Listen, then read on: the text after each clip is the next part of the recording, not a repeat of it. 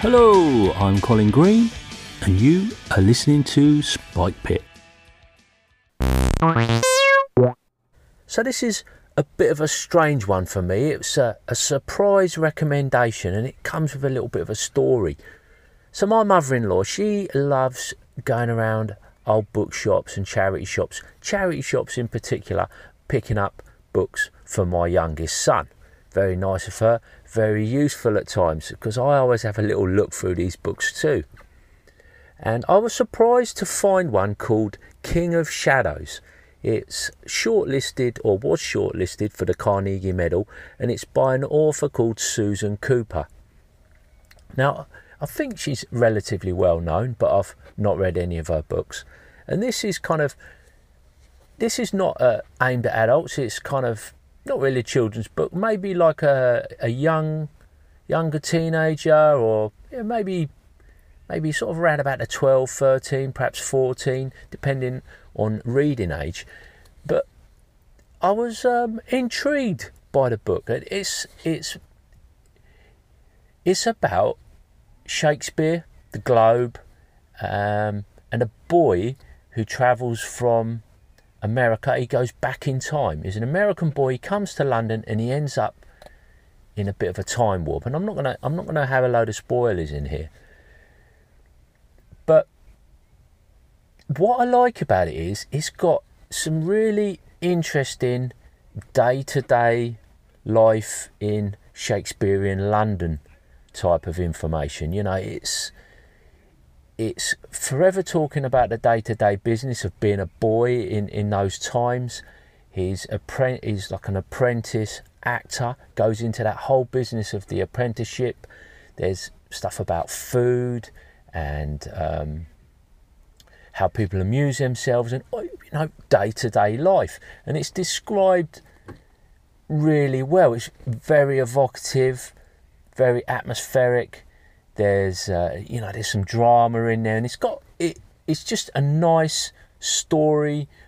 Like I say, very evocative, very informative, and historically it seems super well researched. The author has clearly put in a lot of time into this, or maybe they're just a bit of an expert on the theatre and the Globe. And for anybody interested in any of that stuff, the early days of acting, the Globe Theatre, the work of Shakespeare, apprenticeships, or this period in history, I just found it a real kind of page turner and a surprise. On the back it says, what does it say? A young actor, Nat Field, wakes up one morning to find himself in the past. In 1599, acting at the Globe Theatre. His co-star is the King of Shadows himself, William Shakespeare. Nat's new life is blazing with excitement and edged with danger. But why is he here?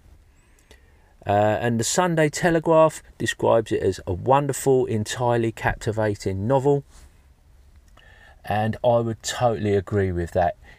If you get a chance to pick this up, or maybe you've got a youngster or someone in mind that might enjoy this book, a surprise to me, but I thoroughly enjoyed it. It's not too long. Let's just check the page count. It's under 200 pages. It's quite a large font, so it was easy on my eyes. Just thoroughly enjoyed it, and I wanted to share that with you, the listener. Hey, Spike Pit. Hey, it's your old buddy Joe. Just giving you a call. I was catching up on your episodes today. I must have listened to a handful of them. Just kind of falling behind, and so many podcasts. And that's one of the reasons I'm calling in. Actually, is I know a while ago you requested some recommendations for history podcasts, and I actually just started listening to a few myself. And they are, let's see, both kind of focused on the ancient world. So the first one is actually just called The Ancients, and it kind of focuses on, looks like most of their episodes are Rome and before. I listened to a few on the Picts, Egypt, all of the ancient sort of European, North African, Middle East area. So far it's pretty good. It's very scholarly. I think you dig it. The other one I'm listening to is called Mesoamerican Studies on Air, which, if it's not obvious, is mostly about Central America, and I think there's some Incan stuff in here as well, but basically Aztecs, Maya, Olmecs, etc. Pretty cool stuff. It's something that I'm descended from those people. I feel like I should know more about them.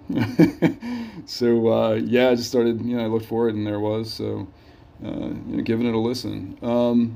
Yeah, man, but just want to let you know that I'm still listening. Bit of a slacker, I guess, on my timing, but you're killing it. You're doing really great. Hope you and Darren, the family's doing well. Yeah, man. Cheers, buddy.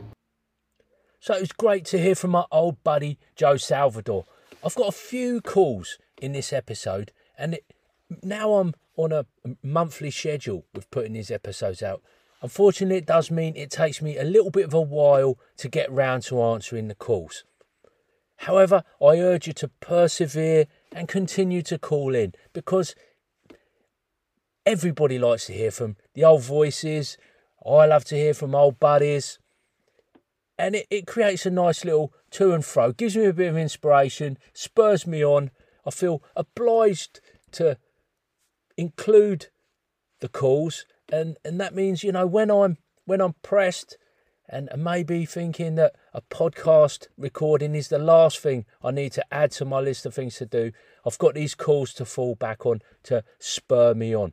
And this one, particularly useful from Joe, his recommendation of the ancients is right. I dig it. I really did dig that podcast. I got the American and the Mesoamerican one as well in my to listen to list, but the ancients caught my eye, or did they catch my ear? That recommendation really stood out to me as one to go and check out, and I listened to a couple of episodes.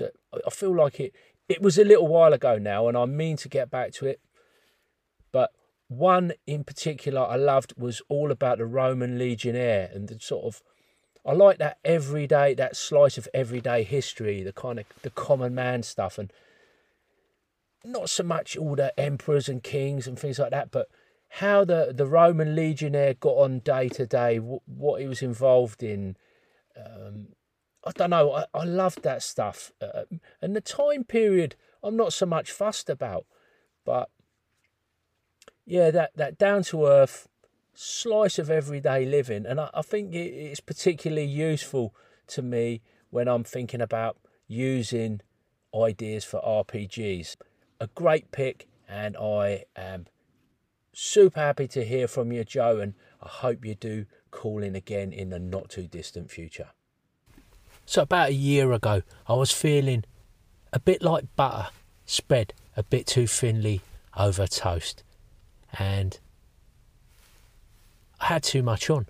I cut back on social media, and one of the things that went is I pulled out of the Audio Dungeon. I pulled out of some of the other Discord servers that I was on, just to try and clean house a bit.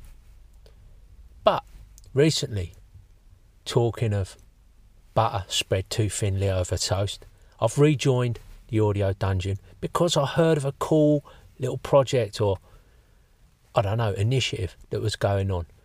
I believe it was started by Ray Otis. In fact, I'm pretty sure it was started by Ray Otis, and then my old buddy Jason of Nerds RPG Variety Cast was promoting it on his show.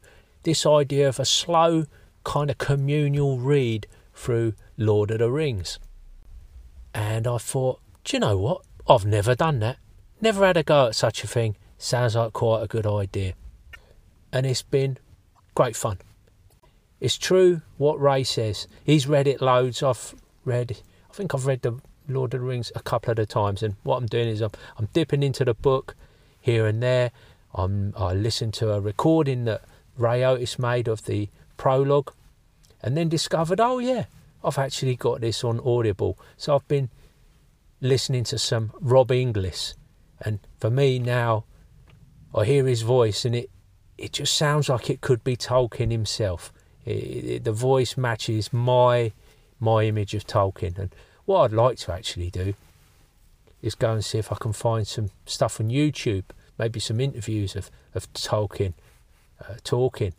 Yeah, everybody's pitching in with kind of questions and comments and little offshoots of information that they found answering other people's questions. So getting this whole discussion. Slow reading of Lord of the Rings. I can highly recommend it. You pick up on all sorts of things that you missed before. Maybe it's responsible a little bit for my getting back into the OSR again. The denied parallels. Gygax denied with Lord of the Rings. When you look at the prologue and you hear Tolkien talking about and explaining the hobbits, you know, it's literally what's written in D&D, more or less point for point. So that was interesting. I knew there was a resemblance, but I'd forgotten how close it really is. I also started listening again, or re-listening, to the Prancing Pony podcast. They do a similar thing. They kind of do a slow read and talk about it. I am now remembering why I stopped listening to it, and one of the presenters on that podcast, he grates with me a little bit. I mean, he's a thoroughly nice guy, but I have to listen in small doses because he tends to kind of interrupt the other host, and sometimes he tries to be really funny, and my sense of humour and his sense of humour, maybe they don't align so well. But you know, it's still a great podcast, and they're very thorough, and they got me thinking, you know, maybe I should pick up a companion book and delve into it a bit more. But you know how these things go, they can become a massive rabbit hole, and there's not enough hours in the day. But really, all I'm here to say is, you know, if you're not on the Audio Dungeon, think about jumping on there. It's probably going to take us about till this time next year to get it all wrapped up. But what a lot of fun we'll have on that journey. What, there and back again? Are we there and back again? Would that be appropriate? I don't know. Yo, Colin, always stoked to hear a new episode from you. So in your latest, you mentioned Vigilante City and how your son was itching to play a Supers game, but you were a little hesitant because you're not super familiar with the genre. So I played Vigilante City not too long ago, and one of the cool things about it is it's not tied to any of, you know, it's not tied to Marvel or DC or any of the other comic books out there. So you can kind of do your own thing, which is nice, right? Like if you're not super familiar with Marvel or DC, you don't have to worry about it because you just get to make up all new superheroes and everything. But then that does leave you with the problem of having to make up all new superheroes and everything. So, you know, there's some give and take there, but I thought Vigilante City was really fun. And yeah, man, if you do get it to the table, I'll be curious to hear what you think about it. Anyway, dude, back to the episode. Take it easy. Peace out. And there he is, going to prove you can never have too many Joes in one episode. Mr. Richter, the voice of Hindsightless. Absolutely right, sir. Absolutely right. I don't need to worry about canon if I play Vigilante City. What am I going on about? Well, I feel like it is... I missed the mark a little bit in my discussion, and really, I feel it's maybe perhaps the genre itself that I'm not super familiar with, or I feel not that confident with. But why is that? I don't know. I don't think I can even justify it. I've seen enough Marvel movies. Yeah, right. I've not read a load of comics or anything, but how hard can it really be? Making a bit of a mountain out of a molehill, perhaps. And as it happens, turns out that I think my group has probably done with ICRPG for a while. And I can understand that. It takes a certain type of player who wants to invent quite a lot of content. And I guess I need to come to terms with the fact that my players just like a little bit more structure and a little bit more meat on the bones in terms of direction from the rule book about the possibilities. So they're building characters. They like to build their characters and look ahead and perhaps see a path to follow for development or for inspiration. In particular, my brother, that was a conversation I had with him recently whilst we were at Dragon Meet. And so the likelihood, unfortunately, of me actually getting Vigilante City to the table is pretty much zero at this point. One day in the future, I still would like to visit it, but there's so many games, so little time. So unfortunately, Joe, I'm not really going to be able to get back to you on that one. But I do recall you talking about having played it, and it did sound like you had a great time. And I'm sure we would have a great time. Perhaps it's one of those things I'll squeeze in a little one shot at some point. It could well be something my daughter would enjoy. But I have got a little bit of another project that I'm going to talk about another time. It's another game that is I've mentioned kind of in passing, but I picked up a copy of another game once again whilst I was at Dragon Meet in London at the weekend. I picked it up from the Bring and Buy stand, and I'm really loving this group of systems, but I'm going to say no more. I'm going to say no more at this point. Feel free to have a guess what I'm talking about, but that remains for another day. Now, who else have we got? Oh, and once again, great to hear from you, Mr. Richter. Hey, Colin, enjoyed the latest episode. I look forward to hearing what you decide to run next time the GM chair comes around to you. Pirate Borg is pretty neat, and it's my favorite of the board games.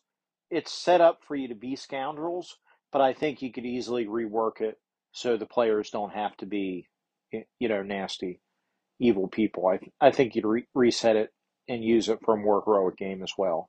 So, with a definite dark tone. But I think you could do that. Anyhow, really looking forward to what you do next, and I wish the best to you and your family. Take care. Now, this calling from Jason, a most welcome calling, but actually pulled me up quite sharp.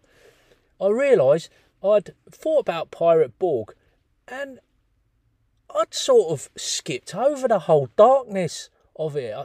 I feel pirates have become a little bit too nice in my mind, which is outrageous. And in fact, I need to get that addressed. So if I do play Pirate Borg, I will have to have a mind to actually getting some of that darkness in there. I don't want out and out villains. We've always got the pirate code.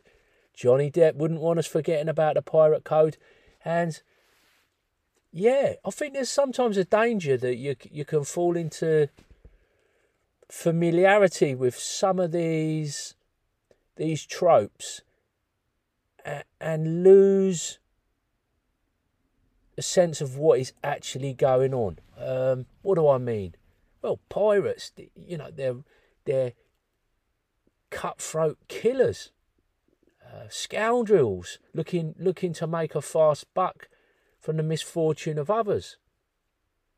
But at the same time, I did do a bit of research, and they're not always all bad. Quite often sparing crew, sometimes freeing crew from conditions that were less than ideal. They had a kind of democracy. The captain could be voted out, and fair shares of treasure and negotiated shares of treasure. So there was, in some ways, I think maybe they had a lot going for them. And then, of course, you've got privateers. Maybe they're even worse. They're sort of scoundrels working for the powers that be, greedy monarchs and the like. The whole thing could be very questionable, of course. And then, I mean, they don't actually make an ideal subject for kids a lot of the time, but yet how many kind of pirate characters have we seen in fiction? I think it's all the treasure-seeking, swashbuckling, sword-fighting type of adventure. Often the kind of the anti-hero. So yeah, I know that's not really what Jason was phoning in about, but it got me thinking. And now I'm wondering, what other genres do I just sort of take as being fine and kind of miss some of the nastiness of it? Perhaps D&D being a classic, killing monsters and taking their stuff. And you get into the whole conundrum of when the party find perhaps a community of goblins and go in there. I mean, were the goblins really causing any trouble? Probably not always. They've gone in there and laid waste to them, killed every living creature and looted out all their treasure. It is, when you think about it, pretty questionable stuff. But not everybody wants to think about that, of course, when they're playing their RPGs. And I do remember a tale, I'm pretty sure I shared it with people that have been listening for a while, might remember I played in a game.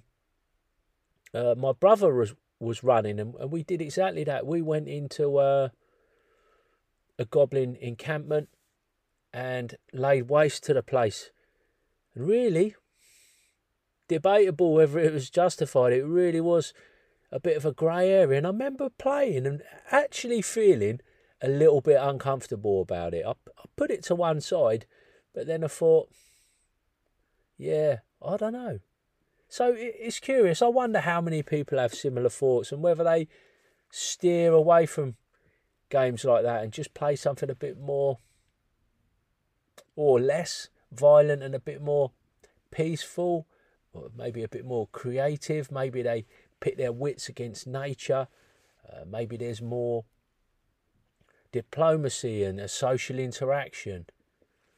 I think it's something that I haven't heard talked of so much lately.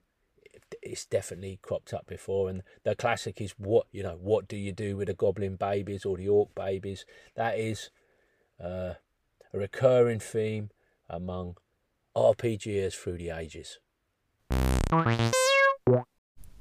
I suspect we all go through phases with our gaming, whether it's a phase of wargaming or board gaming, podcasting, whatever it is. And this probably affects our whole life and everything we do. But I'm here to talk about role-playing, and that's what I'm going to do. I don't know what sparked it off. There's a few things it could have been, but I'm looking at my old school games again. Now, this could have been because of OSR October. It could have been I listened to a episode from Shay Webster of Roleplay Rescue. Got me looking. And then whilst I was looking at my old BECMI Redbox Basic Mensa from 1983, my original copy, I heard Jason Connolly talking about it as well. So is it the time of year? Is it the weather? Is it us hunkering down for winter coming, feeling the need for something comforting, like an old pair of slippers or a woolly jumper? I think maybe it is. It's coming around to Christmas. It's the time I like to get out my Lego and revisit my childhood, and perhaps for me some old school D&D is another one of those things. Now, it's not just that. The kids at school seem to have hit a little bit of a road bump with 5e. And the aforementioned Shay Webster has been talking about in his school club. He's gone back to the 1983 edition of the game. So I started poking about again. And recently I talked about basic fantasy.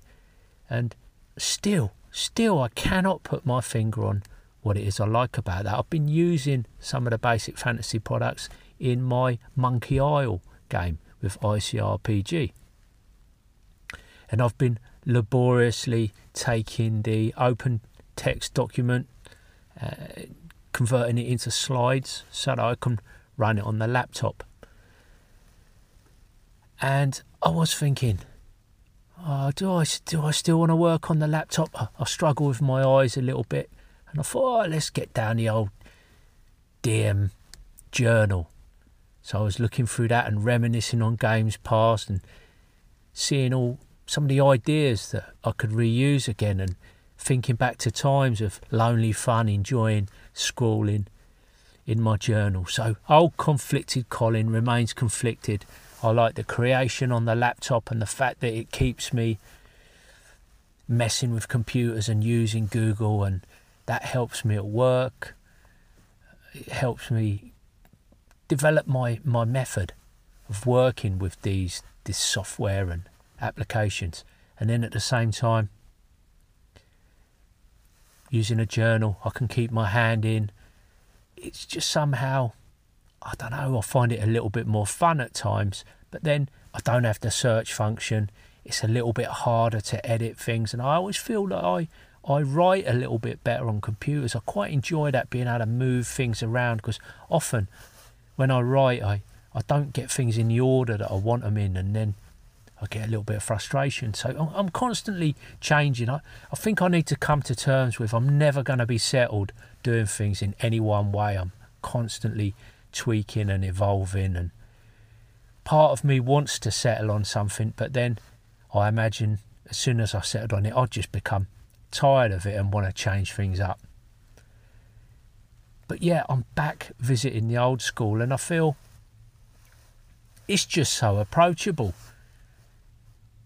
I got Morgan's Fort down off the shelf, which is a basic fantasy role-playing game product. I had the white box, the what is it? The FMAG, Fantastic Medieval Adventure Game, or Fantasy Medieval. It's either fantastic or fantasy medieval adventure game, I think. Anyway, got that down and was enjoying the tightness of that book and the ease of getting through it really quickly, and how some things just make sense. And I put aside some of my old niggles with these rules, some of the things I'm not so sure about, embracing that, well, it worked so well for me for years, why am I feeling the need to tweak all that? So I'm picturing this game that's pretty much rules as written, just 7 character classes, race as class, hit points. I previously given out max hit points, but I think I'll just go with rolling the dice and perhaps throw away a 1 or a 2, re-roll a 1 or a 2 and see what happens. And maybe I can get a couple of my kids to have a game at Christmas. Make up a couple of 3 characters each, something like that. Almost a little bit of a funnel, if you like. And try and convince them that it's not all about the character, and it's about the party, and it's about making up this story. And I was full of all these great ideas. Got my daughter on board. We started making up characters. And then came along my youngest son and burnt the whole thing to the ground.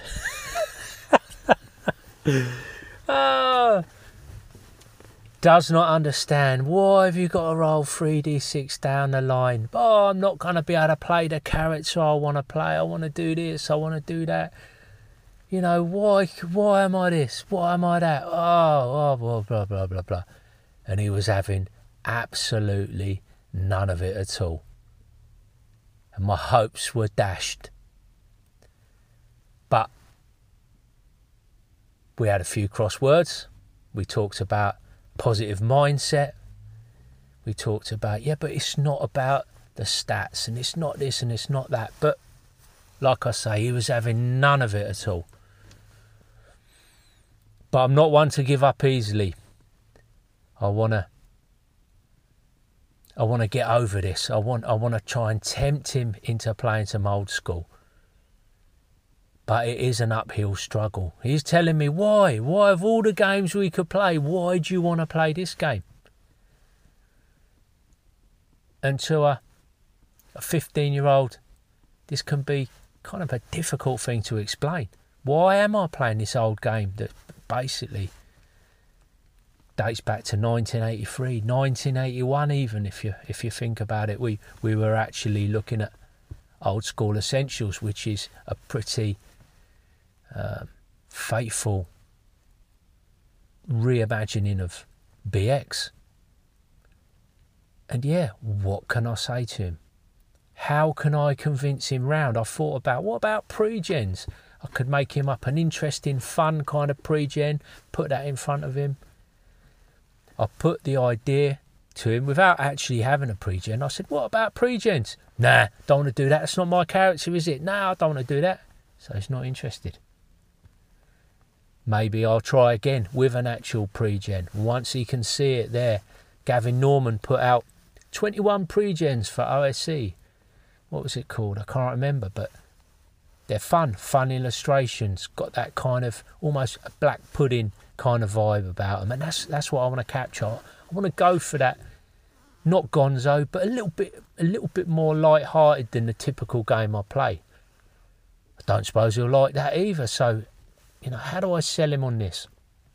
I thought about maybe I could approach through with some art, get people involved in sketching out some fun portraits.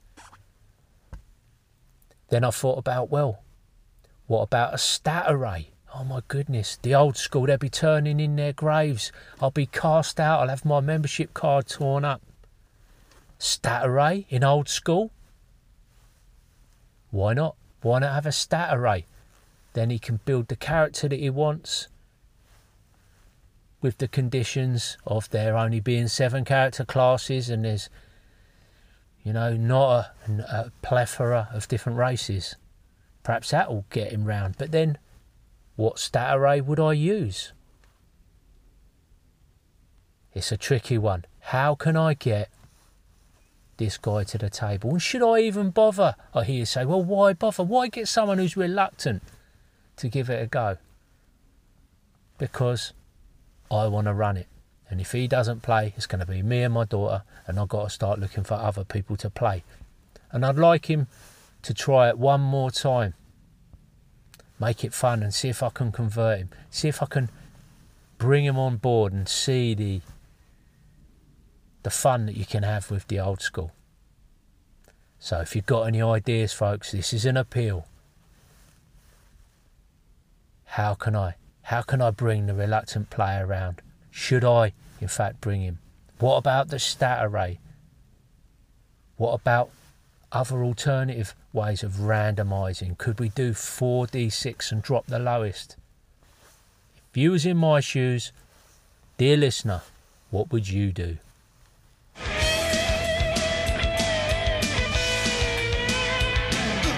And that, as they say, is a wrap.